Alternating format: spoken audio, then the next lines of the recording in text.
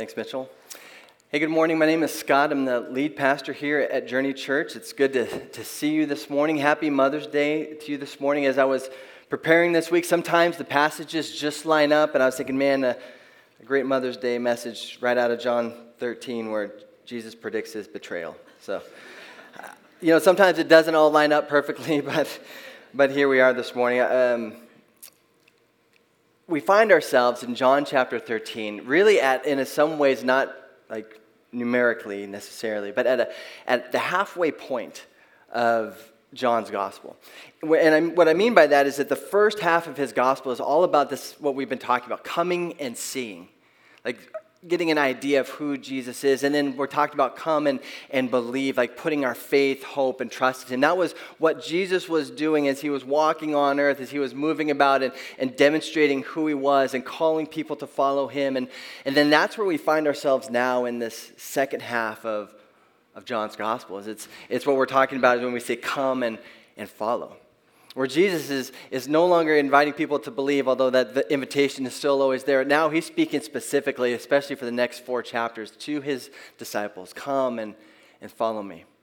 Follow me to the cross, but follow me beyond the cross as well. And that's where we find ourselves this morning, kind of in the middle of John chapter 13. And if you were here last week, you know that Jesus set the stage for everything that he was going to say. He set the stage for everything that he was going to say that night to his disciples and everything he was going to do the next day for his disciples and for us. And for everything that he would be asking them to do in the days, weeks, months, years, and lifetime ahead. All of that was set on this night with an object lesson. And if you were here last week, you know that object lesson, it was foot washing, right? Something that for us just maybe sounds a little bit archaic, a little bit disgusting, and yet this is what Jesus says. He says, I have given you an example to follow. Do as I have done for you. This was a beatitude that he would give at the end where he says, blessed are those who know these things and do them. He says, now that you know these things, you will be blessed if you do them. And it was probably almost a year ago, we did a series on the Beatitudes. The Beatitudes are found in Matthew chapter 5. And I feel like maybe the disciples, after Jesus washed their feet, and after he says to them, if now that you know these things, you'll be blessed if you do them. I think the disciples were likely pretty surprised by what Jesus had said to them. Pretty surprised because they had been expecting a Messiah who would come in and defeat those who were oppressing them, who would set them free from the slavery, in a sense, that they were experiencing under the oppression of Rome. They were expecting someone who would come in and win the war and fight the battle for them. But what we see in this powerful moment, and that's why I'm kind of bringing us back to it before we move forward, is what we see in this powerful moment when Jesus washed the feet of the disciples was that God was telling us that when he was going to come and create and bring in a new king, when he was going to come and establish his kingdom on earth as it is in heaven, he wouldn't do that by sending a warrior. He actually did that by sending a foot washer. You see, this was the king who would save the world. And likewise, in a few chapters, Jesus is going to say, just as the Father has sent me, so am I sending you. And he would send them out not as warriors, but he would send them out as foot washers. And as we'll see, and I think this is the significance of this moment, is that Jesus was establishing almost a strategy of how he would accomplish the Father's purpose on earth as it is in heaven, beyond his life and beyond his death and beyond his resurrection. Now, this moment for the disciples, it was a bonding moment between them and Jesus. I don't know if you could picture that, what that would be like to have someone wash your feet. It probably would feel awkward for us. But in this moment, and because of this message, for Jesus and his disciples, it was this bonding moment that would change their lives in a lot of ways. And yet for one of them, what we'll see today is that it was actually a breaking point. So this morning, if you have a Bible with you, I want to encourage you to open to John chapter 13. We're going to read verses 18 to 30 this morning. If you didn't happen to bring a Bible, the words will be up on the screen behind me. But here's what it says in John chapter 13, verses 18 to 30. Jesus says, I'm not referring to all of you. I know those I have chosen. But this is to fulfill this passage of Scripture. He who shared my bread has turned against me. I am telling you now before it happens, so that when it does happen, you will believe that I am who I am. Very truly, I tell you, whoever accepts anyone I send accepts me, and whoever accepts me accepts the one who sent me. After he had said this, Jesus was troubled in spirit and testified, very truly, I tell you, one of you is going to betray me. His disciples stared at a loss to know which of them he meant. One of them, the disciple whom Jesus loved, was reclining next to him. Simon Peter motioned to this disciple and said, ask him which one he means. Leaning back against Jesus, he asked, Lord, who is it? And Jesus answered, it is the one to whom I will give this piece of bread when I have dipped it in the dish. Then dipping the piece of bread, he gave it to Judas, and the son of Simon Iscariot. As soon as Judas took the bread, Satan entered him. So Jesus told him, what you are about to do, do quickly. But no one at the meal understood why Jesus said this to him. Since Judas had charge of the money, some thought Jesus was telling him to buy what was needed for the festival, or go give something to the poor. As soon as Judas had taken the bread, he went out, and it was night. This is the word of the Lord. Thanks be to God. So Jesus shares a meal with his disciples, and this meal, it was a significant meal for him to share with his disciples. It wasn't like Jesus and his friends were making a run to Taco Bell or to McDonald's. This was of significance for them. To share a meal in this way, it actually meant to share a pledge of covenant loyalty. Now, last week we talked about how this idea of love can be described as a rugged commitment to be with, for, and to another. And this is what this meal represented. It represented this rugged commitment. It actually reminded me of the first time that Natasha and I, when we traveled to Rwanda with our family, the first time we shared a meal with a Rwandan family in their home. There was something significant about entering into someone else's home who had very, very little to offer, and yet they offered all that they had in order for us to share a meal with them. It created a bond between us that, although we rarely see them, it's a bond that we hold tightly in our heart even now, and we can remember even to this day what the food tasted like, some of the thoughts that we had as we were eating them, and just the memory of being with this family. It set a rugged commitment of love for them, and that's what was taking place here. Like, this is the setting that we find ourselves in, or that Jesus found himself in with his disciples. And it was during this meal of covenant commitment, that Jesus reveals that one of his disciples would betray him. And in this moment, we see that the disciples are shocked. Like, their eyes are wide open. They couldn't believe this kind of twist ending as Jesus was revealing this. And none of them knew who it was or who Jesus was talking about, but we do. Right? If we've read this story before, or if we were here last week, we know that Judas was the one that would betray Jesus. As we read last week, we read that it was the devil that had prompted Judas to betray, even before he arrived at dinner, that he prompted Judas to betray Jesus. Now, that idea, and we talked about this just briefly last week, that idea of the devil prompting Judas, or the devil prompting us to do anything, can feel just a little bit hard to understand, to wrap our minds around, to grasp, or even to believe. And I think for us to understand, we have to understand a little bit better what John was saying when he said that the devil had prompted him. When we look at that in the way that John actually wrote it, it actually would sound better that the devil placed or put or even whispered this idea into Judas's heart, into the place of his deep desires, in the place where his decisions would be made, that the devil spoke or whispered or placed this idea in there. You see, when the devil prompted Judas, it wasn't like he kind of came up with a little devilish voice, like, betray Jesus. That wasn't how he did it. In fact, what he used was the strategy and the means and the methods that he had been using from almost the very beginning.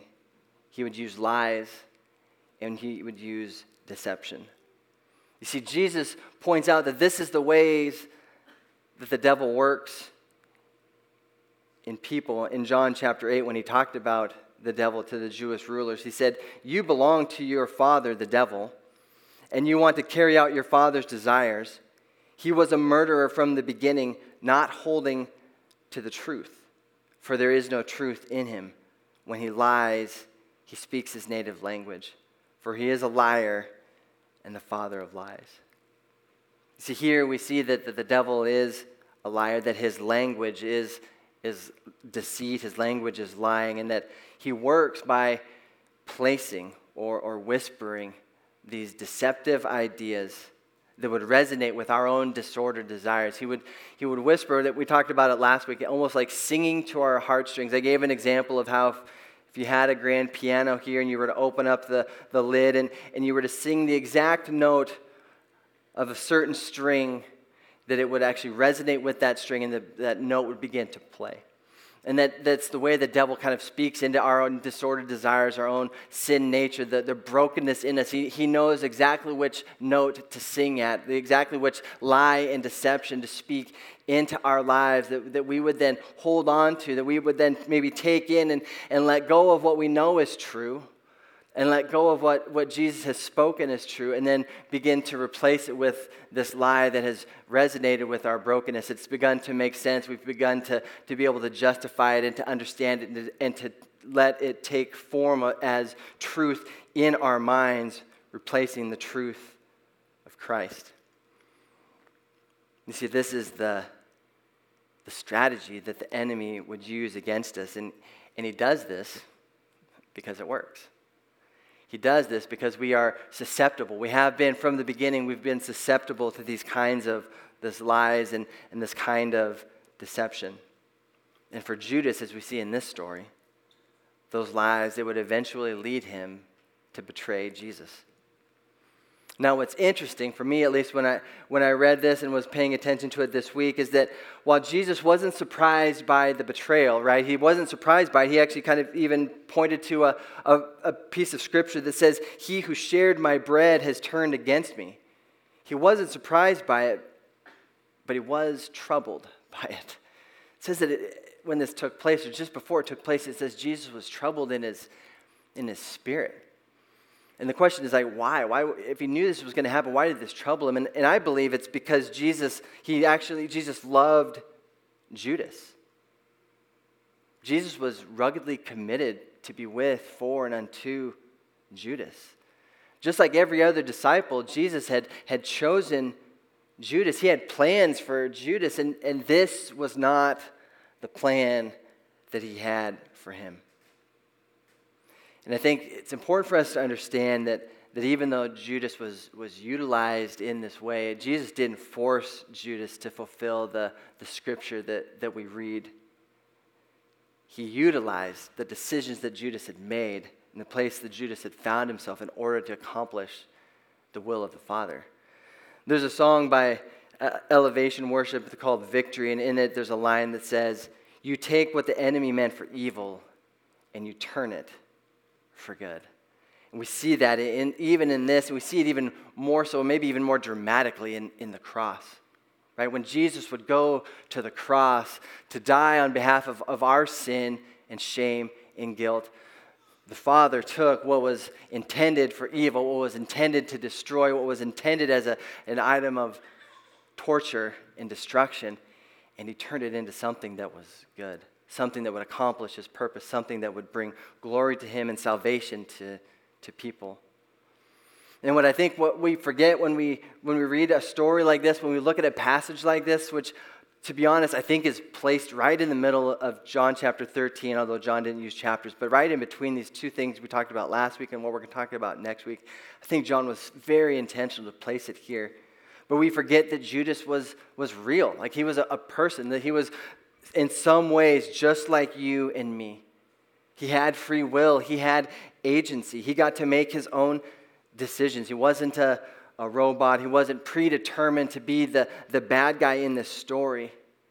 In fact, Jesus had chosen him as a disciple. He followed and walked with Jesus for years. He listened to Jesus. He listened to truth. He took in the words of his rabbi, the words of his teacher. And yet at the same time, he was also listening to and taking in lies and deceptions. And eventually, through a series of decisions based on truth or deception, Judas ends up in this place of betrayal. And this is why I think it's important for us to pay attention to this part of the story. Because while Judas was the only one who would betray Jesus in this way, right? Jesus is the only one who would go to the cross. Judas was the only one who betrayed Jesus in this way. It's important for us to pay attention and understand that, because we're all just a few bad decisions away from disaster. We're all simply just a few bad decisions away from potential betrayal. And what troubled Jesus the most, I believe in this moment, what troubled him in his soul was that he knew Judas was at a tipping point. He knew that the lies had become so much for him, and that even Jesus' offer of a foot washing, and as we read today, an offer of just a piece of bread, that it was too much for him. It was a tipping point, that he was one decision away from giving up on Jesus and giving in to the enemy, giving in to the lies, giving into the deception.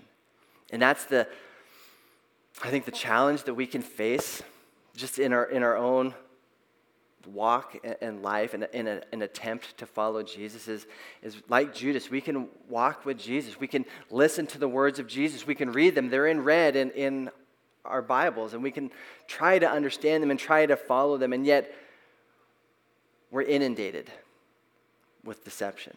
We're inundated with lies and half-truth and things that would draw us away from Jesus, away from his plans for us, and would draw us into a place that could be disastrous for us, for our soul, for our family, for our community, or worse.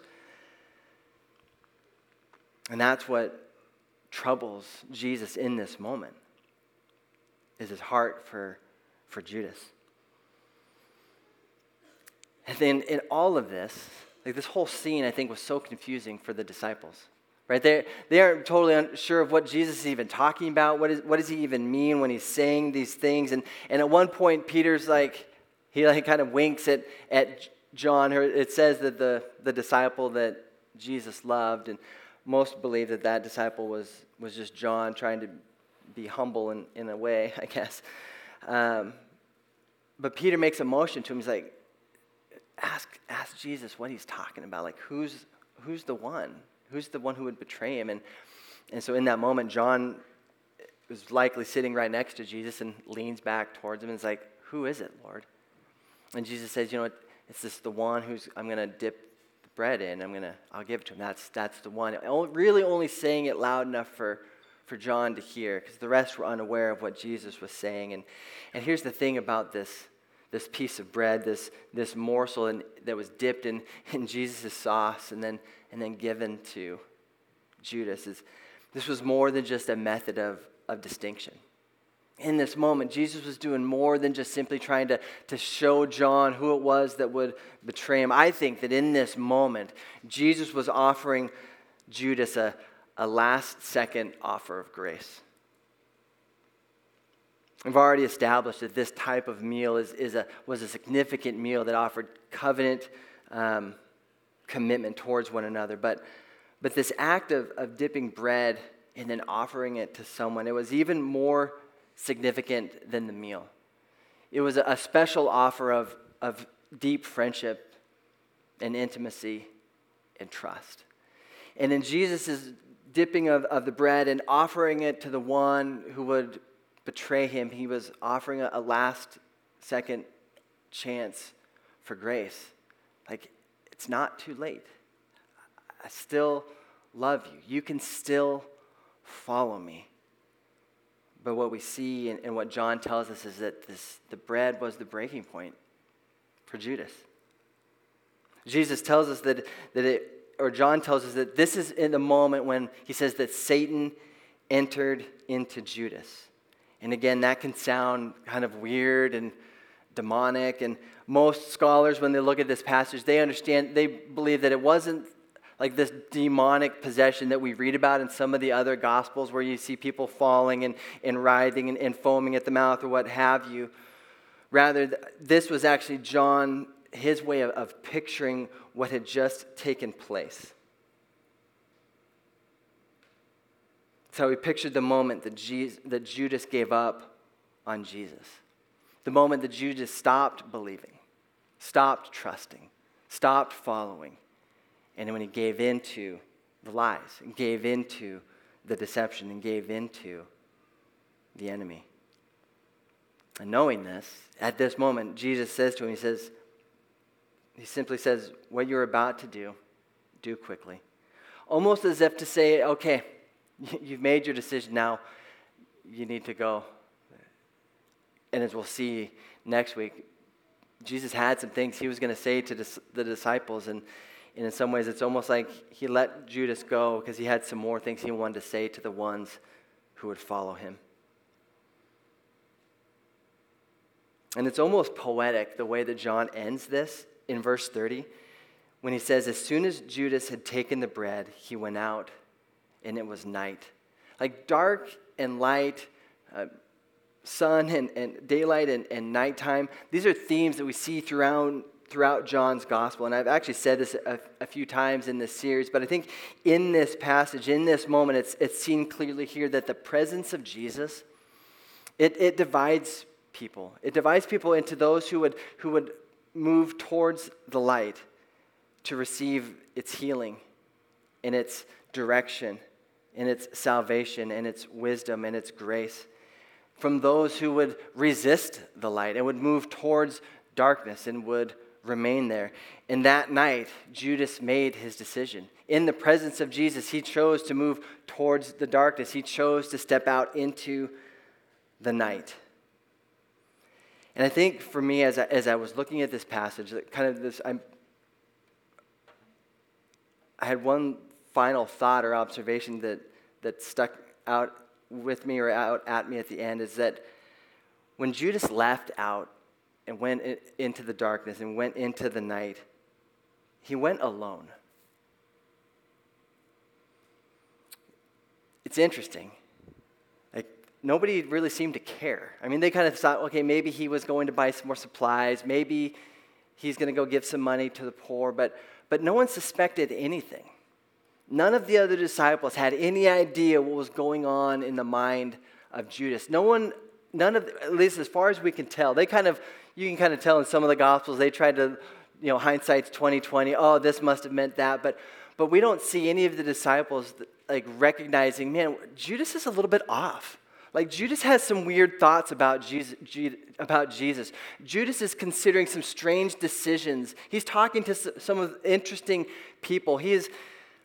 There's no concern for Judas in the decisions that he would make. I just found that interesting, and my point is this. I wonder what role isolation played in Judas's choice and pathway towards betrayal. In his choice and decisions that would lead him to a place where, like, the desires of his heart would be antithetical to what Jesus would have him do. I mean, was he talking to anybody about what was going on in his heart? Was he following Jesus with anyone? Was he speaking? Was there anyone speaking truth to Judas? At the end of the first section of John Mark Comer's book, Live No Lies, he kind of summarizes this first part, and it's a powerful statement that I think just read for ourselves is significant, but if we even read it over what we know and understand about Judas, it's significant. So I want to read it to you and see if it resonates with you. He says, the devil's goal is to first isolate us, then implant in our minds deceitful ideas that play to our disordered desires, which we feel comfortable with because they are normalized by the status quo of our society. Specifically, he lies about who God is, who we are, in what the good life is, with an aim to undermine our trust in God's love and wisdom.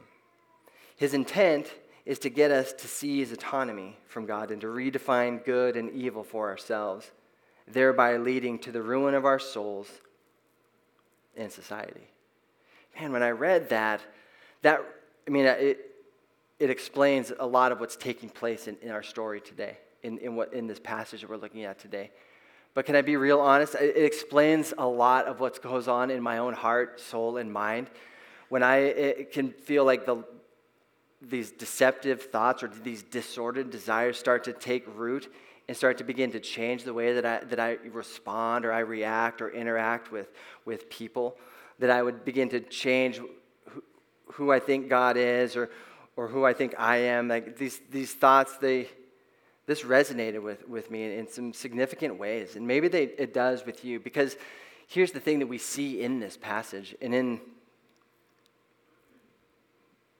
in parts of the story, the gospel of Jesus, is that the enemy has a strategy. And the enemy's strategy, it's isolation and it's lies. And I guess the question that I had as I thought about that was, like, do I have a strategy? Do we have a strategy?